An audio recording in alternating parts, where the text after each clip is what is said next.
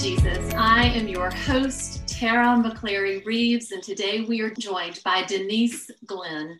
Denise Glenn is a wife, she's a mother, she's a grandmother, she is an amazing Bible study teacher who has impacted my life in ways that she will not know this side of heaven. I'm just so grateful for Denise and David Glenn. Denise is founder of Motherwise.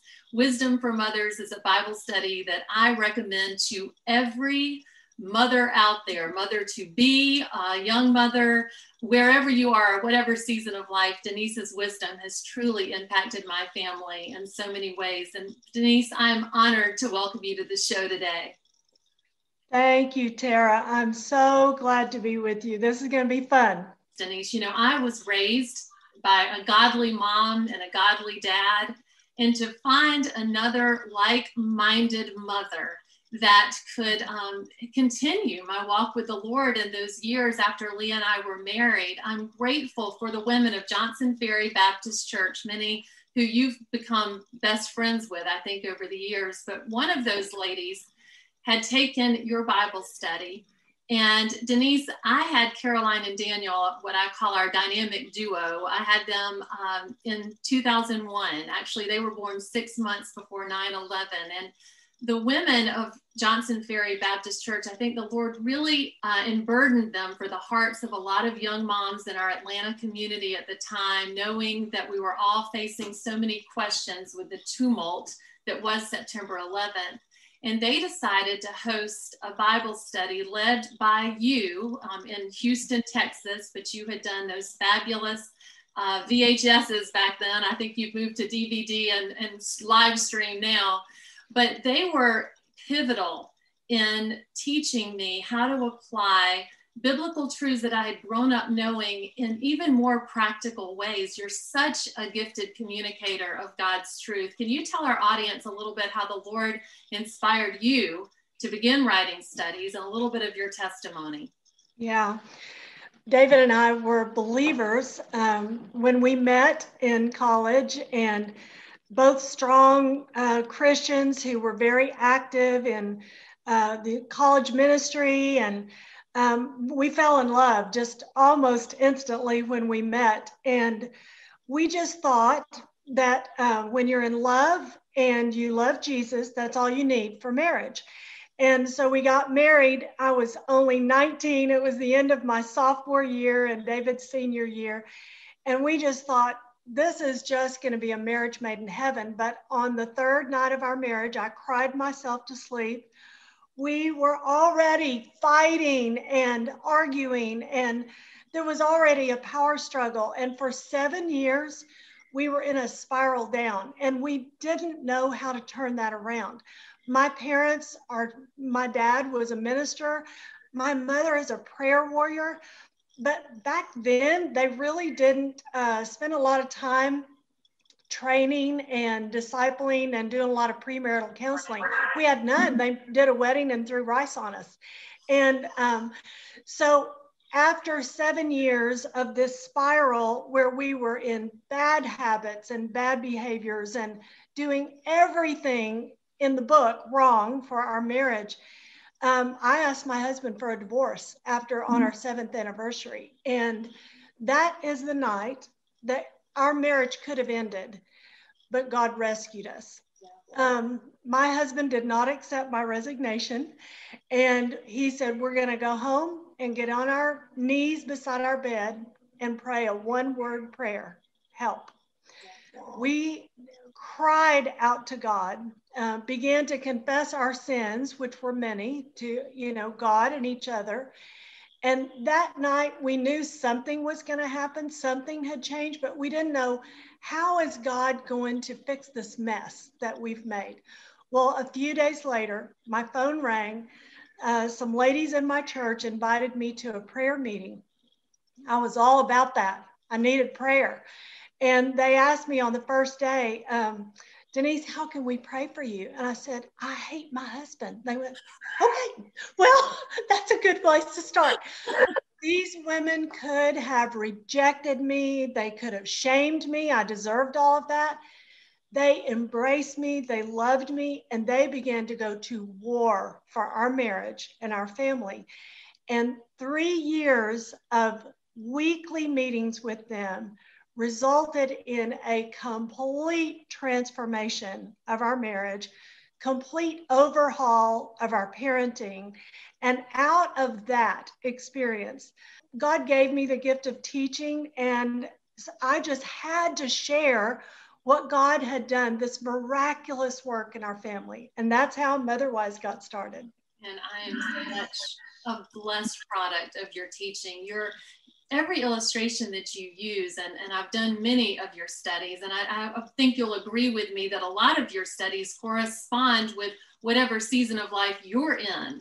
And it was fun to kind of walk with you as you raised your 3 girls, and then to raise our dynamic duo. And now 11 and a half years later, God's blessed us with Harrison. So I get to go through all of these principles again. And so your gift is just continuing. And that's another wonderful fact about you, Denise, is everything you teach is based on the living, active Word of God. And so none of these ever go out of style or out of practical application. The mothering tips, I'll never forget, I'm still using some, but in Wisdom for Mothers, how you would encourage us as our children would walk into the room to greet them with love and just that unconditional love. Can you tell our viewers kind of the 3-step process that you hammered into us as young moms that we are now able to continue those into maturity with our children? Yeah. You know, God began to teach me that my children needed 3 gifts from me. And those 3 gifts can be given at any age. Doesn't matter if it's a tiny baby, preschooler, high schooler, or adult child. Every child needs from his parents, first of all, first gift, unconditional love, not based on their performance, not based on their behavior, not based on their appearance. A love that says, I will always be here for you.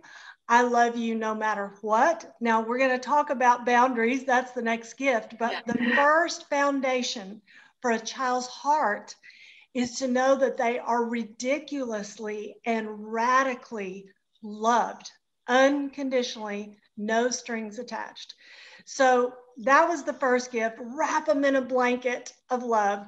And then the second gift is the rope of boundaries. Our kids need to know right from wrong. They need to know clear yes and clear no from us. They need firm and fair boundaries. And God's word, the book of Proverbs, if you start in chapter 10 and read to the end of the book of Proverbs, it's going to give you clear instruction about disciplining your children and setting those boundaries around their lives. Kids need boundaries because it provides them security. They may not act like it or say they like it, but actually children beg for boundaries. And so that's the second gift we give our kids, and it's expensive. Oh my goodness. It'll rip your heart out sometimes to set those boundaries and follow through with godly, appropriate discipline. But it's a great gift to give our kids. And then the third gift is the bread of life. We need to teach our children about Jesus. You can't leave it up to the pastor and the church. This needs to be done at home, but we give it to them in bite-sized portions. Some Christian parents like me, I mean, like an overachiever as a mom, I wanted to open their mouth and cram in the word of God and make sure they get everything. Well, of course, when you shove something in, they're just going to throw it back up. So you have to make the word of God, take it in bite-sized portions appropriate for their age, appropriate for their maturity, and even appropriate for their spiritual maturity. Some of our kids are really advanced spiritually and really get things spiritually. And some take longer to cook, and you have to be gentle and patient. But giving our children the bread of life, Jesus called himself the bread. And we give Jesus in bite-sized portions to our kids until they can grow into maturity. I feel like doing your studies, I literally walk through from Genesis to Revelation, because you're so knowledgeable about God's word and the practical application of each. And another great thing that you do in your studies is to remind us of the hierarchy of making sure that nothing takes the place of our relationship with Jesus Christ. He is supreme, and he does need to be first in our everyday decision.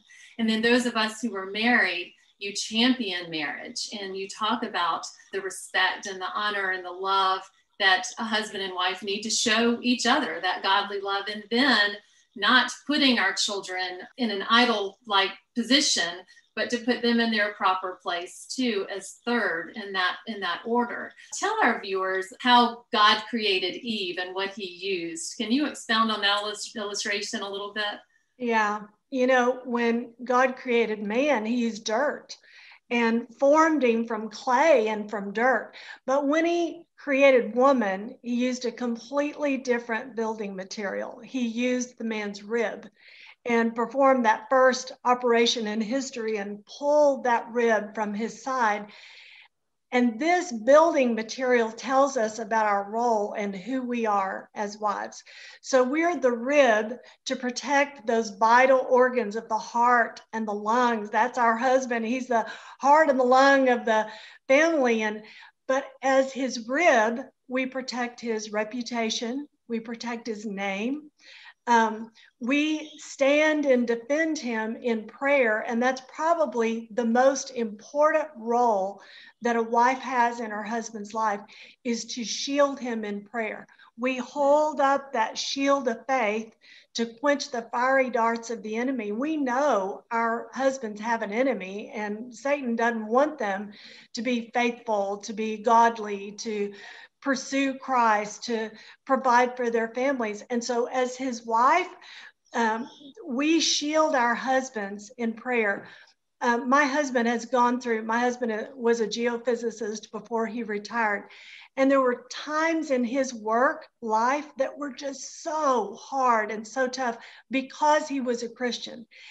Surrounded by people who didn't believe like he did, and some of the ethics were not what he believed. And I remember nights where I would literally stand over him. He was in bed in the middle of the night, worried about something, and I would just go to battle for him in prayer, and it made all the difference.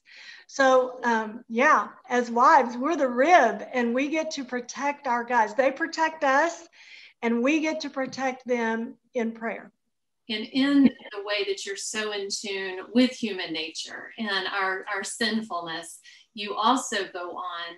And as a young wife, it was so important for me to hear you say this. You asked the question, yes, you, my dear, have that pivotal role of protector of the heart of your home, but you also can be the very tool that the enemy uses to destroy your marriage if you're not in submission to the Lord Jesus Christ. And you asked us, how many of you are broken ribs in your marriages? And that was so convicting. In hindsight, I just thank you so much, Denise, because just that accountability. And I've looked at you, even though we've only spent a couple of hours in person, I've really looked at you as one of my dearest and best friends, that accountability partner whose words I'd read in your study, and then I would see, your honesty and your failings, because none of us is perfect, but you run to the perfect word of God for that cleansing, for that transformation, for that forgiveness that we need on a daily basis. So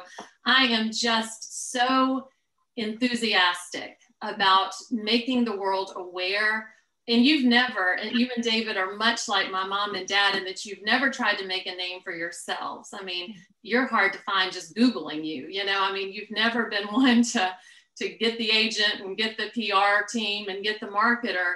Y'all have just been like mom and dad. It's been one heart at a time. Whoever the Lord has brought into your life that particular day, you're going to glorify his name through that relationship. And I think that's what endears me even more to you. But I do want people to know, and pastors of churches and women's ministers, if you need a fabulous study for the women of your church, you need to look at Denise and David Glenn's studies, because you not only give and feed the word of God, Denise, but you promote community. I think I've shared with you when we did that Johnson Ferry study when I was 6 months into motherhood or whatever it was at that particular time, those ladies would do the skits that you wrote to make applicable whatever the life lesson was for that week.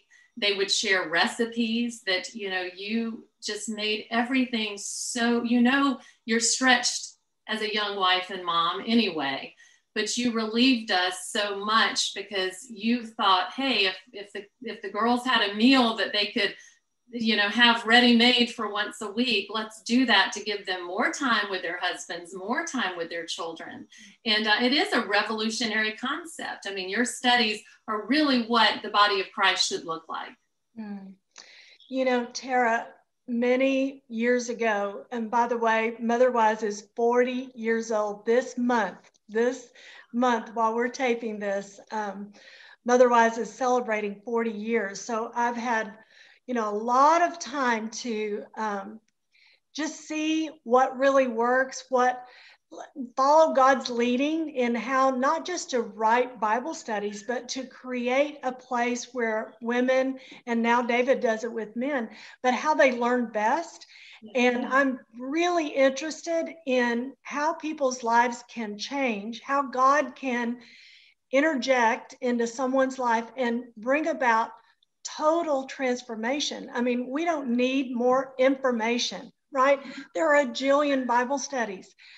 What we need is inspiration. We need the Holy Spirit to take this head knowledge and drop it down a foot into our heart and put it in our hands and put it in our feet. So what God led me to do in our study is to train the leaders as I'm training, mentoring moms and training the leaders of a Motherwise group. What I tell them is, I can give you the videos and the leader's guide and the Bible study workbook, but what you're going to have to put into this, that's the little car, the Motherwise car, but the fuel is prayer. The fuel, you've got to intercede for your group. And when people pray for their group, they fall in love with them. Jesus just gives them this sweet love. And then the oil that goes in the machine is love. So when we pray for people and when we love them, and I just tell them, create a nest. These young moms, these teenage moms, whatever age they are, and now I'm writing for senior adult moms, women like me who are grandmothers. At the same time, we're burying our own parents. At the same time, we're going through all this change with our husbands retiring. At any age, people need to be in community, in a very loving community that doesn't judge and doesn't point fingers. But what we say is to all the leaders, write this on the door over your Motherwise group. In this room, you will be loved and accepted the way you are. You just come as you are, and we're going to let Jesus love on you and give you wisdom and discernment. And we're going to encourage you to obey the word of God. And then we're going to step back and let God work. And he does. Going from wisdom for mothers or Motherwise into freedom for mothers. I do think there are those that may be watching that need to be encouraged when you're so confident in God's sovereignty and in the fact that these children are not ours, they're his. And you continually stress that throughout your studies. Tell us about one of the biggest obstacles that the Lord asked you to hurdle with him in the life of your daughter, and what led to freedom for mothers, and what an incredible reminder that is to all of us that truly God does fulfill his promises. And when he says, train up a child in the way he or she will go, he will not depart from it. Can you expound on that one a little bit? Yeah, I had written Wisdom for Mothers and taught it in many, many places. God had opened so many doors, and we were practicing this at home, and it was so sweet. And I kept thinking, our girls were just becoming teenagers. Our oldest was about 16, our middle was 14, and the younger was 12. We had 3 girls in 4 years, so everybody was the same age. And I kept thinking, what is wrong with people? Teenagers are fun. This is awesome. And then we hit a brick wall with our eldest daughter. Now, today she is a mother of 5. We are best friends. We are so close.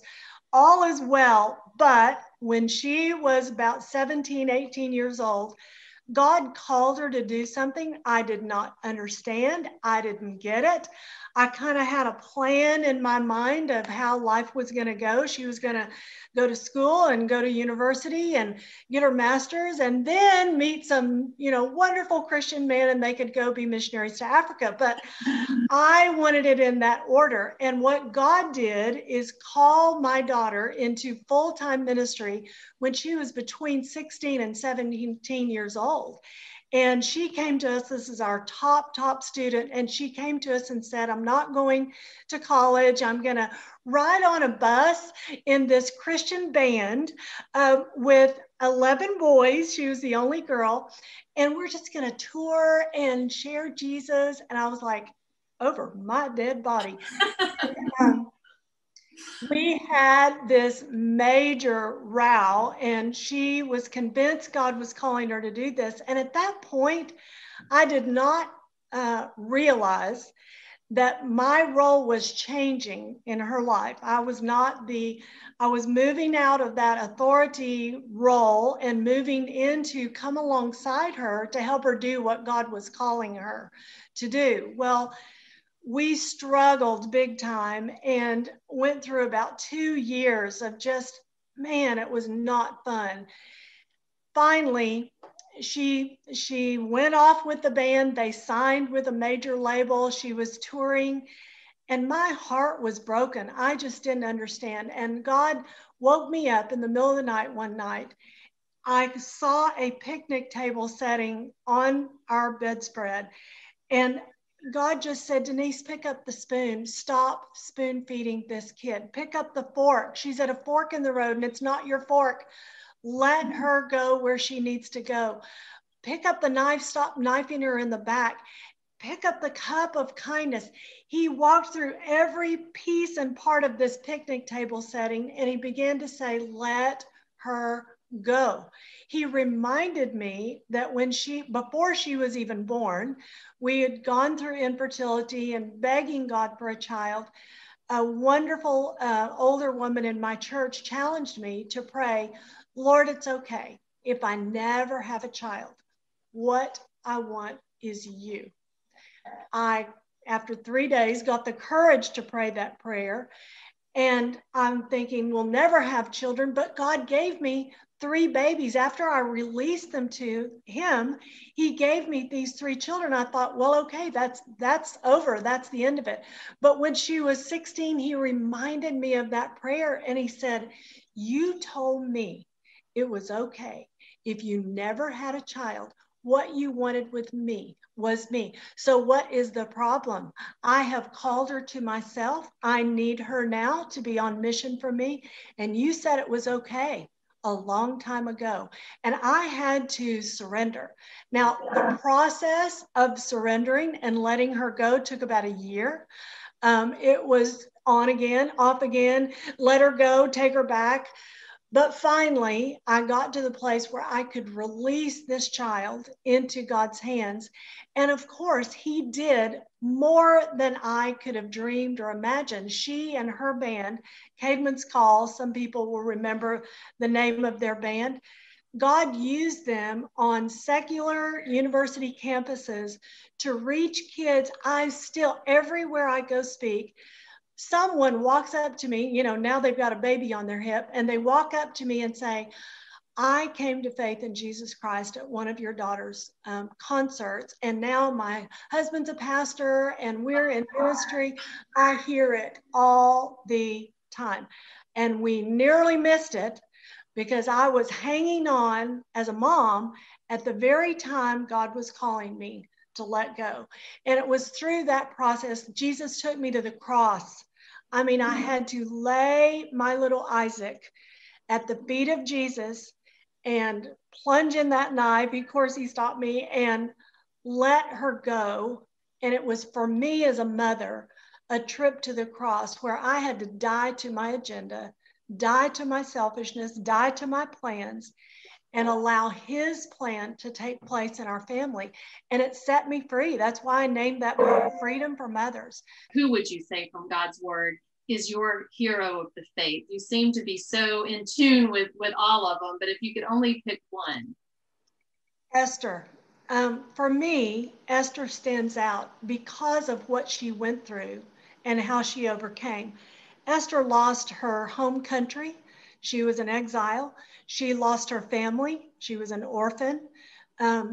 She lost her future. If you stop and think about it, every young Jewish girl was taught, I might be the mother of Messiah. I mean, probably not going to be me, but it could be me. Every one of them were thinking, is God going to call me to birth the Messiah?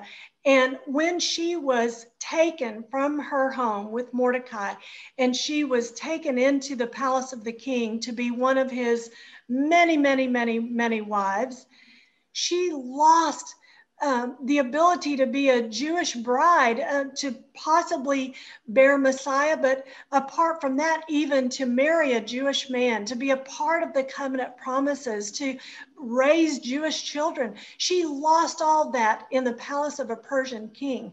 And yet we look at Esther and her faithfulness, her faith, when she was called upon, everybody knows the story.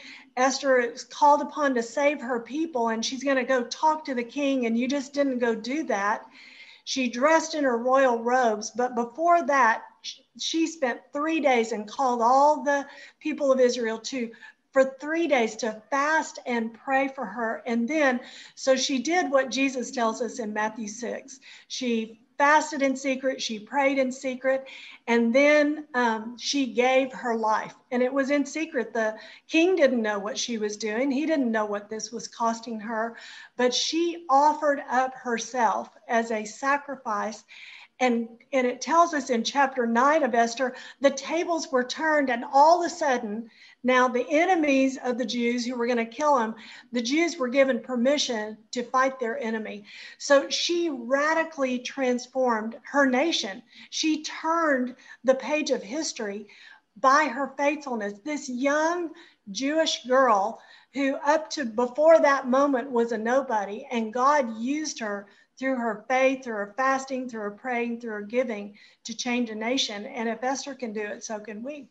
And you do address that in your latest study. You move from Esther's winter season into our winter season, and how the Lord providentially has timed all of your Bible studies so right for where we are in history. You know, a lot of us coming out of 2020 and now into 2021 are feeling like this has been a long winter. Can you tell us a little bit about this new study that the Lord has inspired you to write? You know, 5 years ago, we had a medical crisis with my mom. She was already over 90.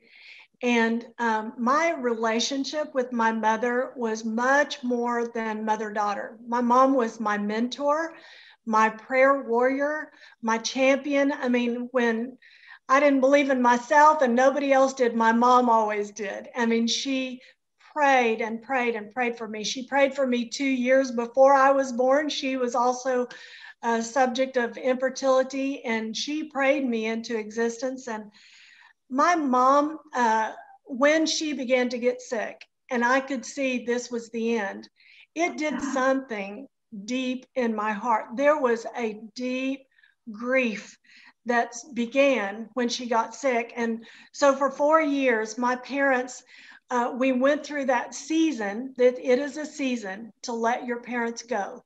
And it was painful and it was hard, but God taught me something, many things that I could not have learned any other way. And the book that he took me to and the word, of course, I'm like, okay, Lord, What in your word teaches us about letting our parents go, of losing that foundation of their prayer and their support? How am I going to live without my mom? How am I going to do this? And he took me to the book of Ecclesiastes. Of all places, you're like, is that a happy, clappy book? No, it is not. But Solomon addresses the issues of aging, of death, of, all these things. And everybody knows, most people know chapter 3, where he says, there's a time to be born, a time to die. You know, life is like a library. That's what I learned in this study. Life is like a library, and you're going to take down the book of birth, a time to be born, when your children are born and you're beginning this life and a whole new season of parenting. That's one thing, but you actually eventually put that book up on the shelf. They grow up and they mature, and then there's a time to die, and we have to take down that book and learn from this season of death and dying and sickness and grief. It teaches us something we just can't learn in those happy, clappy times.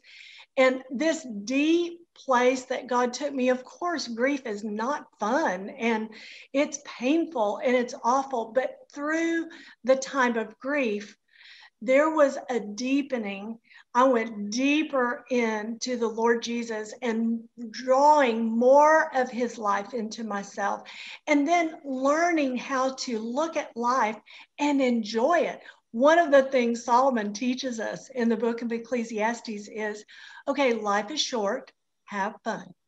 And, you know, this whole thing of learning to enjoy our lives, that is also a part of God's plan, is having fun, letting go. I grew up in such my parents went through the Depression, and there's this deprivation kind of mindset that's godly, and you know, you can't let yourself have fun. Well, for crying out loud, that's not what the Bible says. It says, enjoy your life, eat, drink, and be merry, and have fun and enjoy. Now, we stay inside the parameters of God's word, stay inside the boundaries God has set. But once we stay inside the boundaries, it is fun. Yeah. Life can be fun. And it's what balances those heavy and those hard times. So winter season is the Bible study that I've written, and it's really for all of us because everybody worldwide has gone through 2020 and the pandemic, and it's early 2021, and we're not done with it, and we don't know what's on the other side of it. Through these times, God takes us into his word to begin to teach us. You got to take out these books from the library, and you're going to read it, you're going to learn from it and experience it. And then you get to put that one back. There's a time for plucking up, and there's a time for planting. There's all these different seasons and times of life. And through each season, Jesus takes us through each one and says, come on, there's more. Come find me.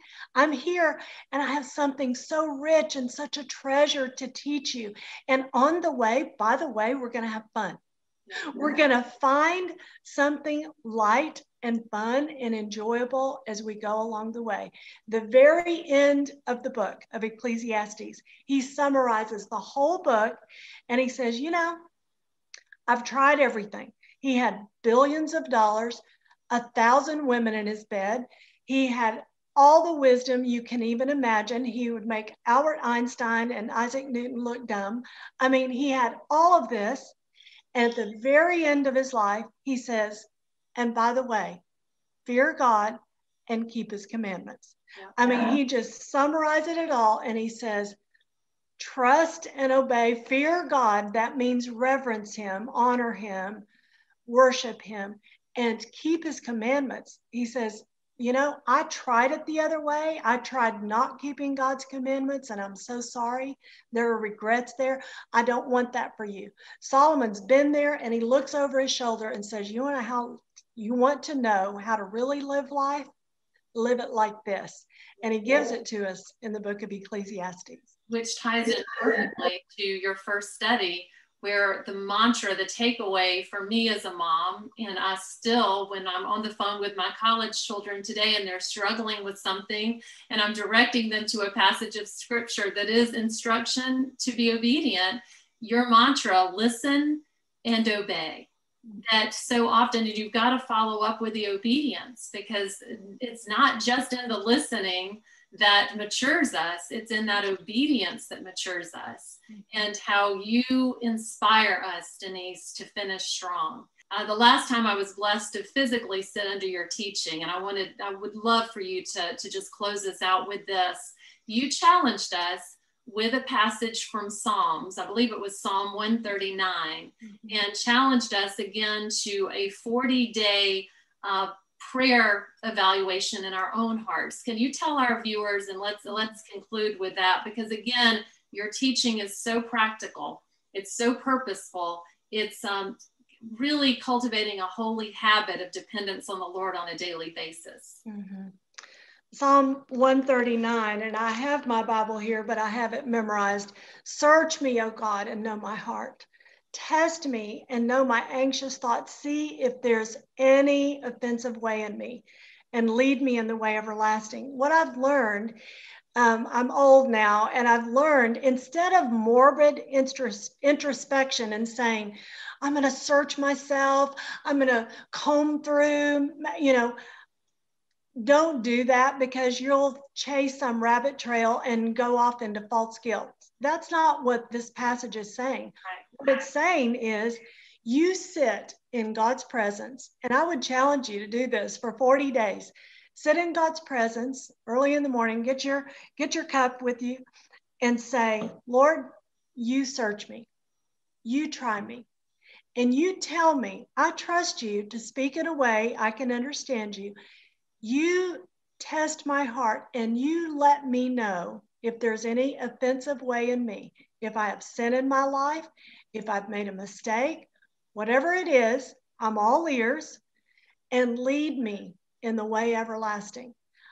If you come to your Heavenly Father with that request, I guarantee He's going to answer. The Holy Spirit is so sweet. If you've sinned, He will not hesitate to let you know. And when He does, confess it, and then forgive yourself and move on. Receive His forgiveness. If it's a mistake and you've just done something that you shouldn't have done, and you can rectify that in restitution, He's going to lead you each step of the way. But it's a great way to start the new year. Viewers, I hope you have been as encouraged as I've been by Denise Glenn. I truly look at her as a hero of the faith. I'm going to have links to her websites, to her latest study, as well as those studies I've done in the past that I pray you'll introduce to your church families and to your own families, because the timeless truths that she teaches will never expire. Denise, I love you, and I'm so thankful the Lord brought you into my life. I love you too, Tara. Thank you so much for having me. This has been a joy.